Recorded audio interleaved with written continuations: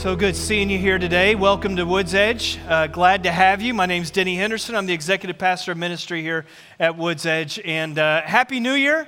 Happy 2019. I remember when I was a kid, we never thought we'd ever make it to 2019. You remember year 2000? You know, you thought your watch wasn't going to work, all sorts of things. But we made it. It's 2019. And I hope it has started off well for you.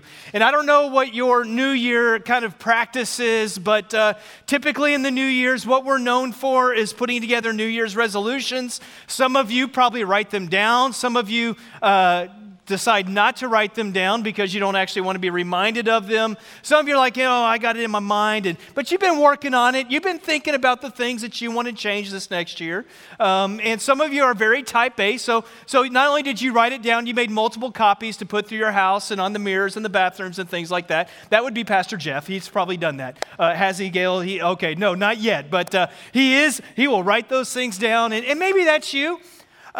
Some of you, maybe not so much. Some of you are like, I've tried that for so many years. I've just given up on New Year's resolutions. And, when you think about New Year's resolutions, there's going to be lots of things in common here. I bet if we were to share our list, we would find that much of my list is probably on your list, and your list is on my list. In fact, there's a survey done, and in this survey, it gave us the top 10 New Year's resolutions. I won't do a show of hands, but I bet you anything, this is your list. You ready? Number 1, eat healthier.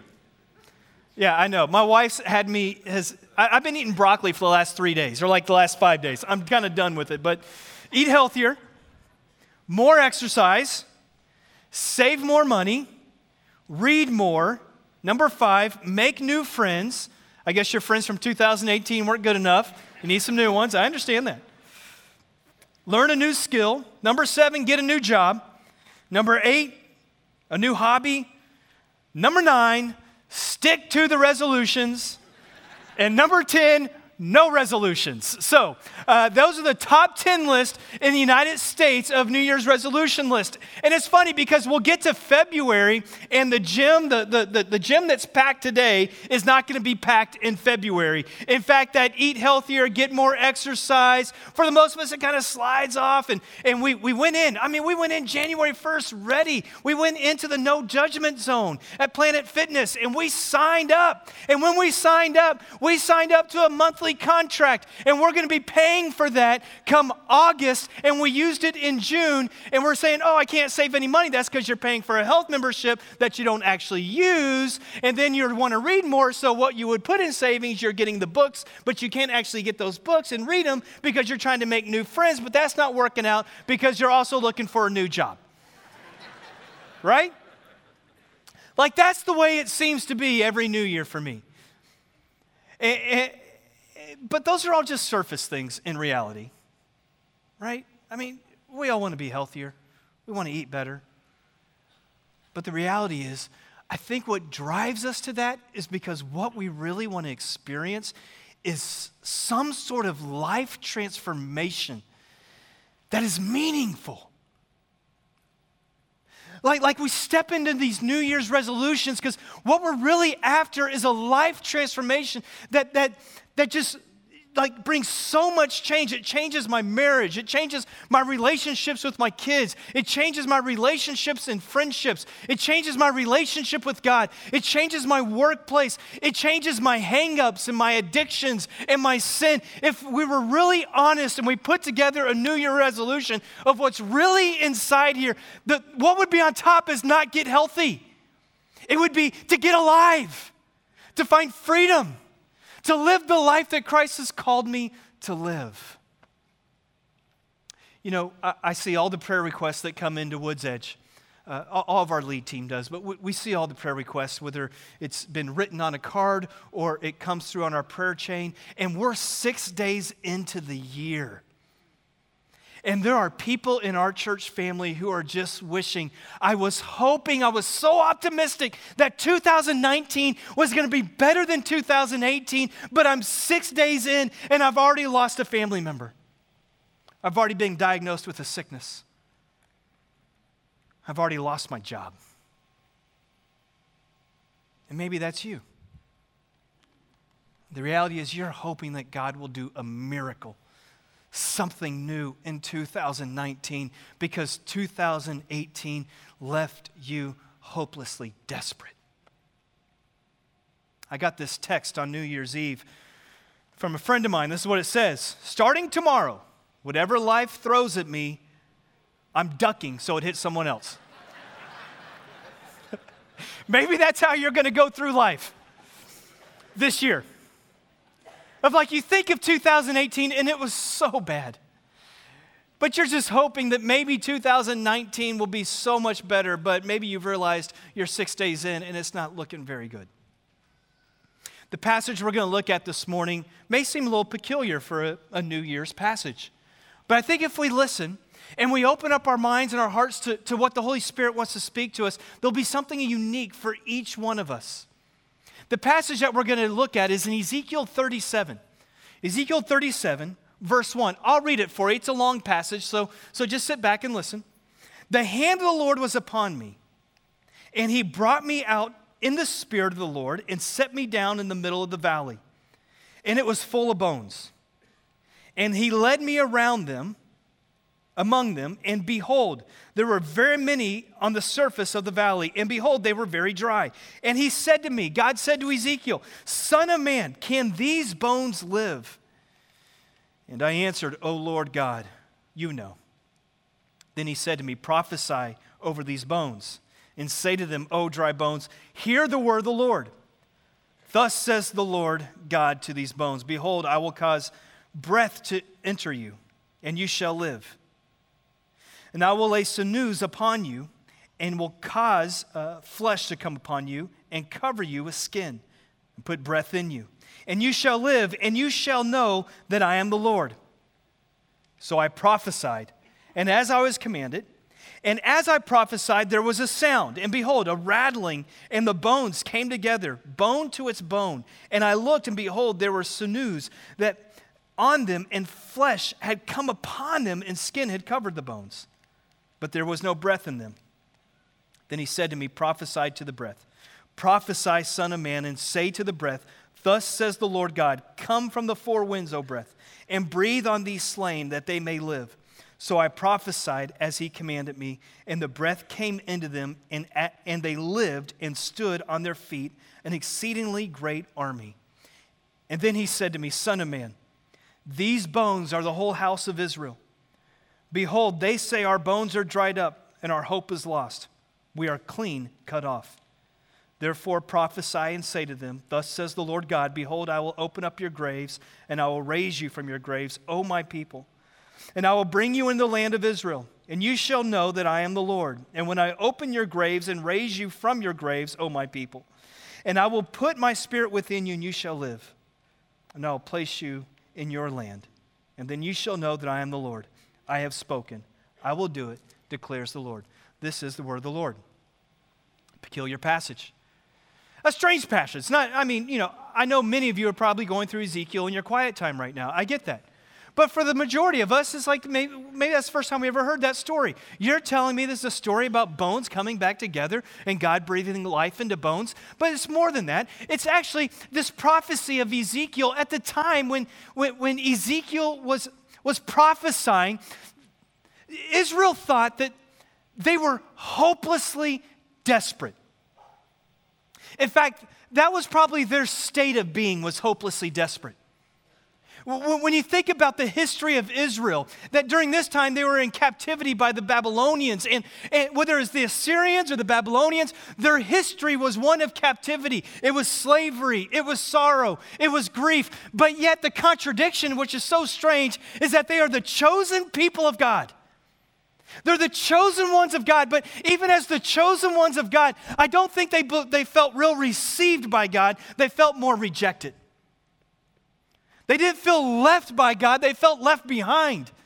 They didn't feel just the mercy of God. They felt like, God, where are you? All we know is slavery. All we know is bondage. All we know is that the people of Israel at this moment had a sense of hopeless desperation. They felt more abandoned than they did adopted.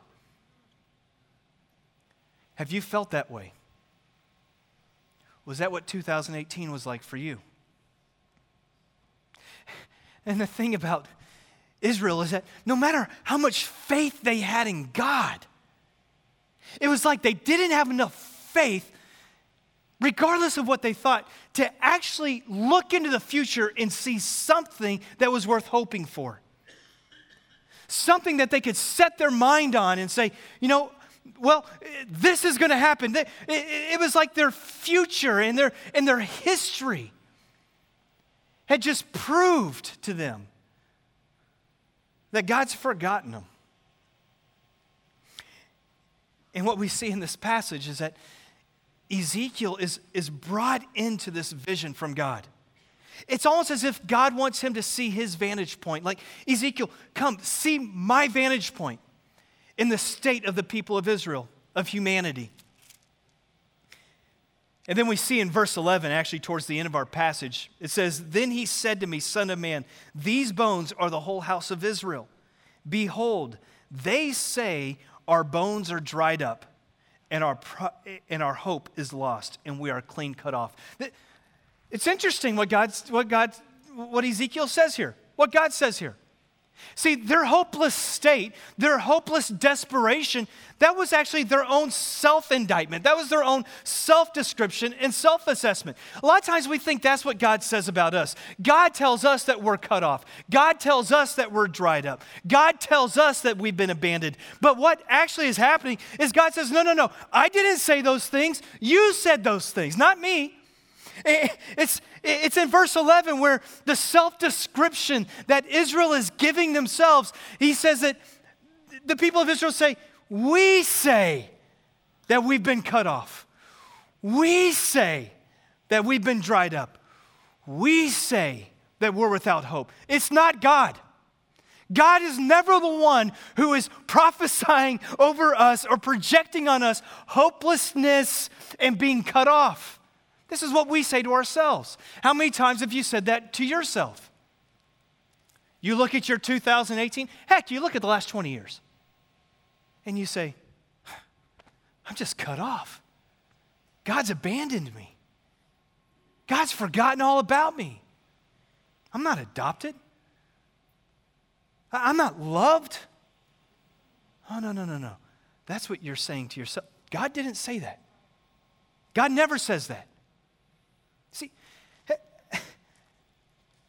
the people of Israel at this point, they can't think that there's possibly any future of hope given the past and the history. And maybe that's where you're at today. You look at 2019, and though you went through the practice of putting a few New Year's resolutions down to make yourself feel better and say that you've done it, the reality is when you look at 2019, you don't see how there's any way possible it's going to improve over 2018. And you've self-prophesied that I'm just cut off. My sin's always going to be there. My addiction's always going to be there. My hurt's always going to be there. My marriage is always going to be falling apart. My relationship with my kids is always going to be fractured. My workplace is always going to be broken. The issues that I have will never be fixed. But the reality is what you need is a desperate work of God in your life. You know, human beings, we're the strangest people, obviously. We're strange in that we vacillate so much. Have you ever been to the place in your walk with God where it's been so intimate, so close, that God is so real to you, that He's as real as furniture, He's as real as the food that you eat, and you think to yourself, there is no way possible that this intimate relationship I have with God could ever be broken. But we are broken, fragile people. And somewhere along the way, something tripped it up. And what used to be such great intimacy with God is now distant, broken. I don't know if you've ever been there. I certainly have. I've been through those times where my walk with God was like, oh man, like you couldn't explain it. Like the neurons in the brain couldn't explain it. It was just so real. And then a few challenges later maybe, or a few tough issues later, I'm distant. And it's almost like my soul and my heart go numb. I remember one particular point and moment in my life where I'm a pretty resilient person. At least I tend to believe I'm a pretty resilient person when it comes to challenges in life. But I've been to moments, in a moment in particular in my life, where I felt like that my life had been completely stripped. Have you ever been, I'm not talking about difficult times, challenges, or questions about God. We all go through that. I'm talking about the brunt force of trauma of life hit you in the chest and you lost your breath. Some of you are there today, right now. You barely made it in here. And you're just wondering, will I ever breathe again? Oh, I've been in moments in my life when all I really wanted to do was crawl up in a fetal position and die. And that was actually pretty optimistic.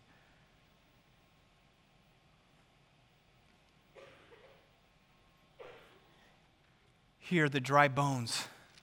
Some of us are so dry, so broken. And we're wondering, will I ever recover? Well, look at the passage.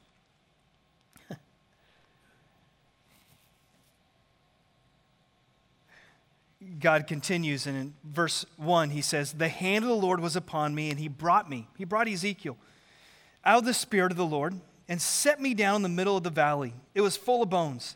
And he led me around among them, and behold, they were very many on the surface of the valley, and behold, they were dry.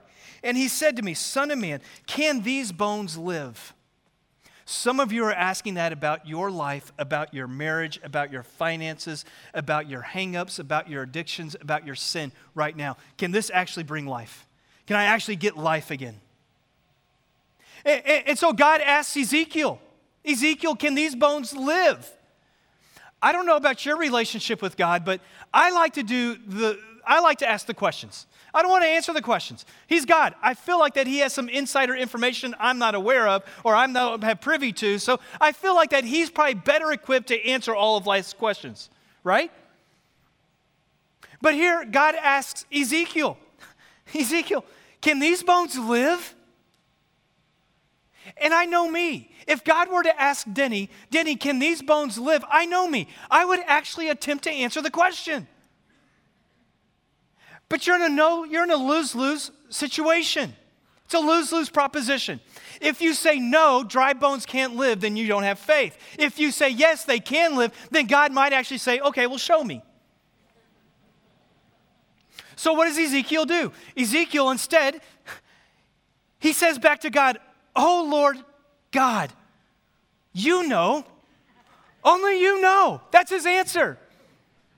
And the reality is that he sees the question of Ezekiel, can dry bones live? Can God do a miracle here? And Ezekiel says, you are the sovereign Lord. Only you know. I like what he does. He pushes the question back up. He pushes the answer back up to God. And let me tell you something. If you're waking up every day thinking that you can strap up your boots and make this life work all on your own strength and your own power, and you're trying to say yes to bones being made alive again, you are wrong. The only person who can say yes to this question is God himself. That's it. He's the only one that can make dry bones live. But we try to do that. We get to a place where we say, I can do this. I can get over this addiction. I can get over this sin. I can do this in my marriage, when what you really need is to do what Ezekiel did, is just to yield yourself and say, I don't know. Oh, sovereign Lord, only you know. And when we say no to God's greater yes, he can do a miracle in our life. He can do a miracle. And so Ezekiel says, oh Lord, only you know. Ezekiel realizes that the question is too big for him. It's not because of a lack of knowledge. It's not because of a lack of understanding. It's a lack of capacity. He can't actually do this. He can't do it.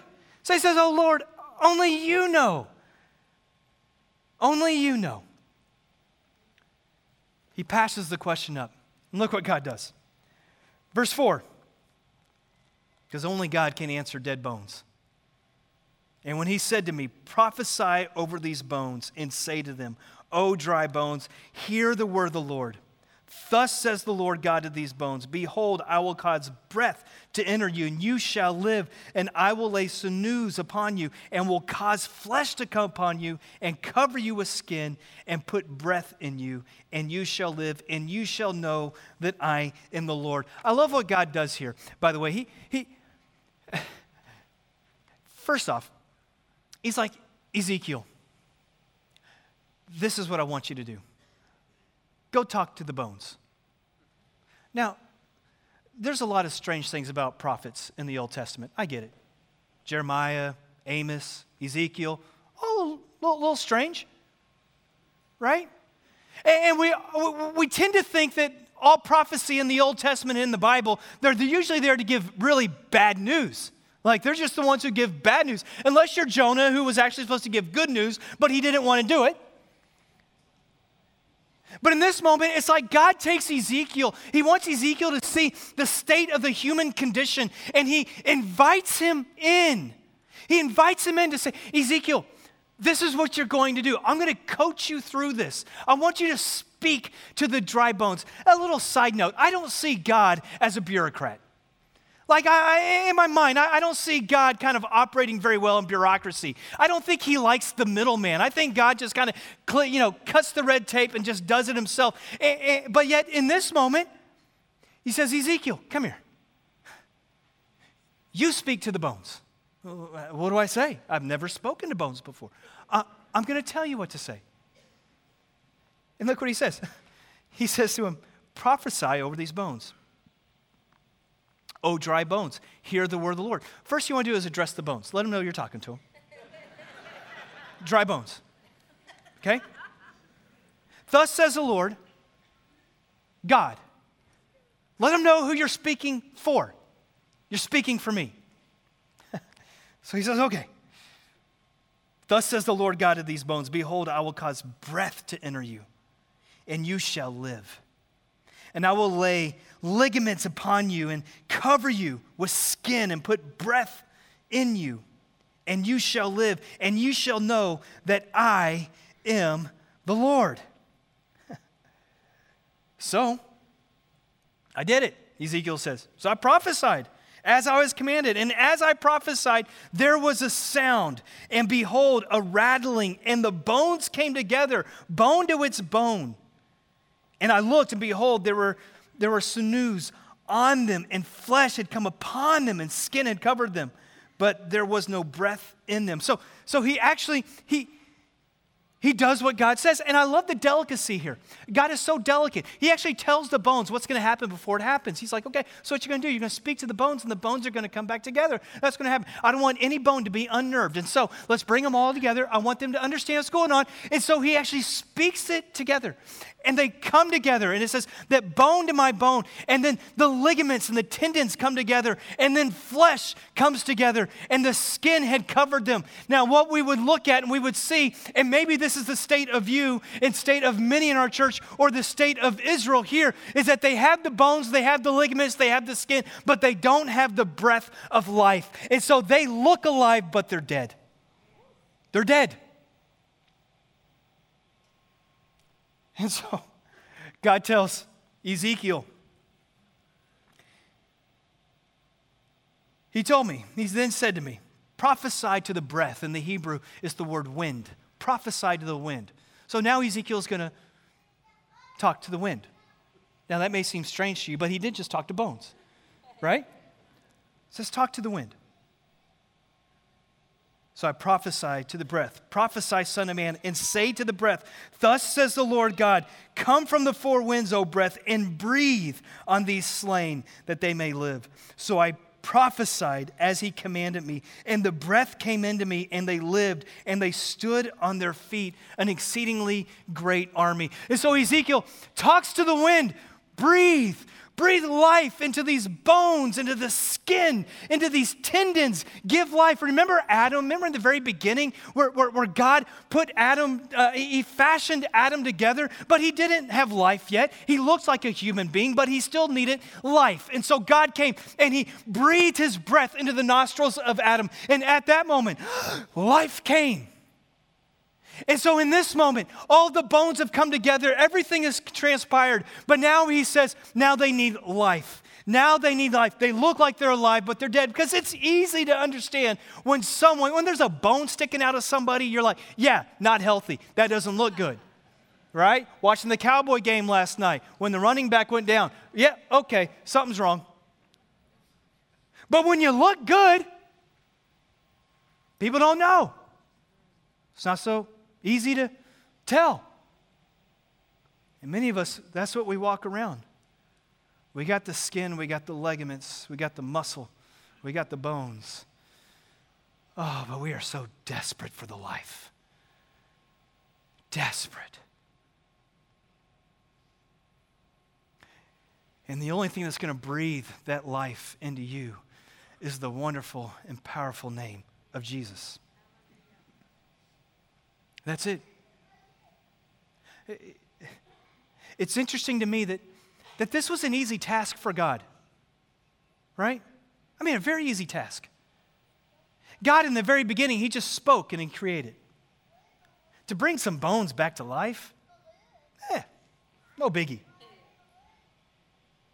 But yet, he calls for Ezekiel and he says, Ezekiel, you come. You speak. You do. It's interesting to me that when God wants to do something in human history, he's asking someone, will they step up? Will they come? Will they breathe life into others? God transferred his authority over to Ezekiel in some form. He said, it's your job. I'm going to stand here. I'll coach you along the way, but it's you. You go and do it.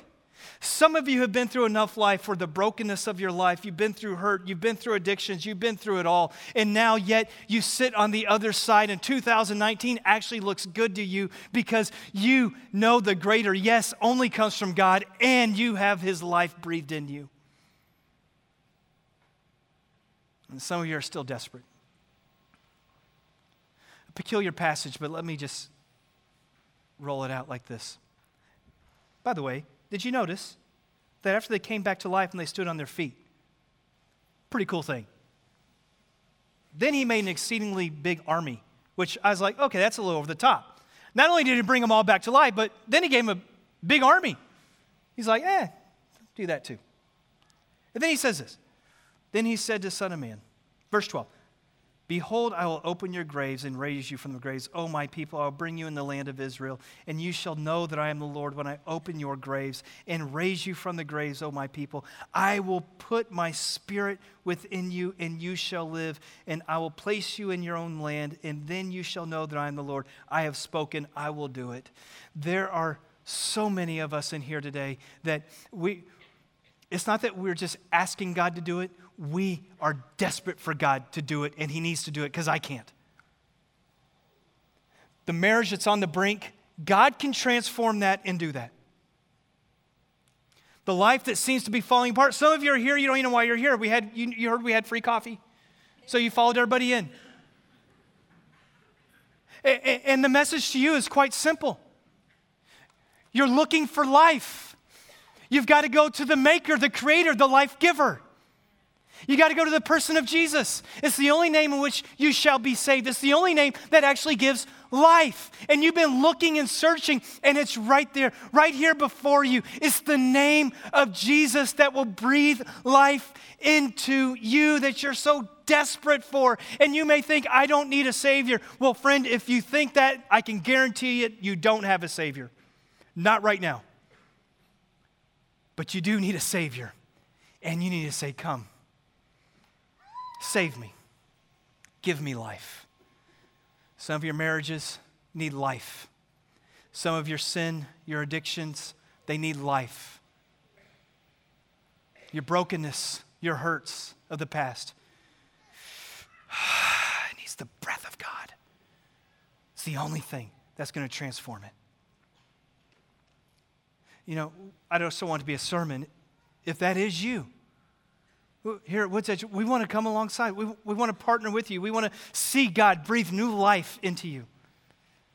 Some of you are struggling with hang-ups and addictions and sin or hurts in the past or trauma. You know, just right there on that connection card, just write recovery. Put it, you don't have to show anybody, just put it in the back of the box, and we would love our team to be able to reach out to you. Some of you have been through all of it, and you've come out on the other side, and you're breathing the breath of life. Hey, do step 12 now, which is get involved with others and bring them along. Let them see the life of Jesus Christ. Let them see it.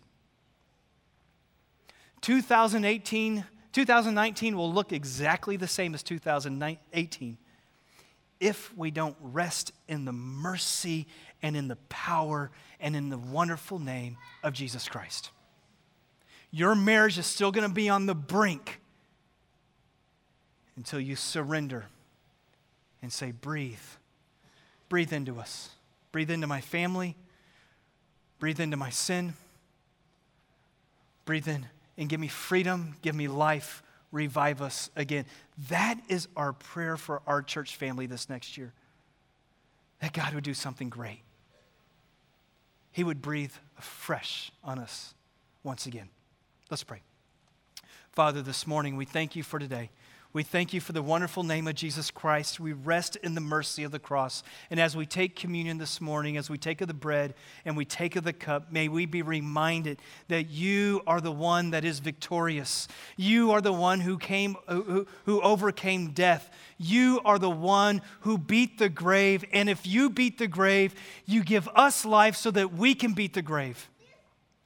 Every failure, every setback that we have, every bondage that we have, the name of Jesus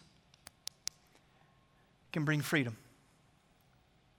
And as we take of the cup and as we take of the bread this morning, remind us of the powerful, wonderful name of Jesus Christ. For those of you here today who need the breath of life from Jesus, it's just a simple prayer and acknowledgement that, Lord, have mercy on me. I need a Savior. When we confess with our hearts and with our lips that Jesus Christ is Lord, we shall be saved. And you can take of the cup and take of the bread in a new way today.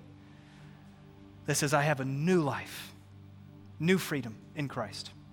Church, let's take of the table this morning and let's rest in the mercy of the cross.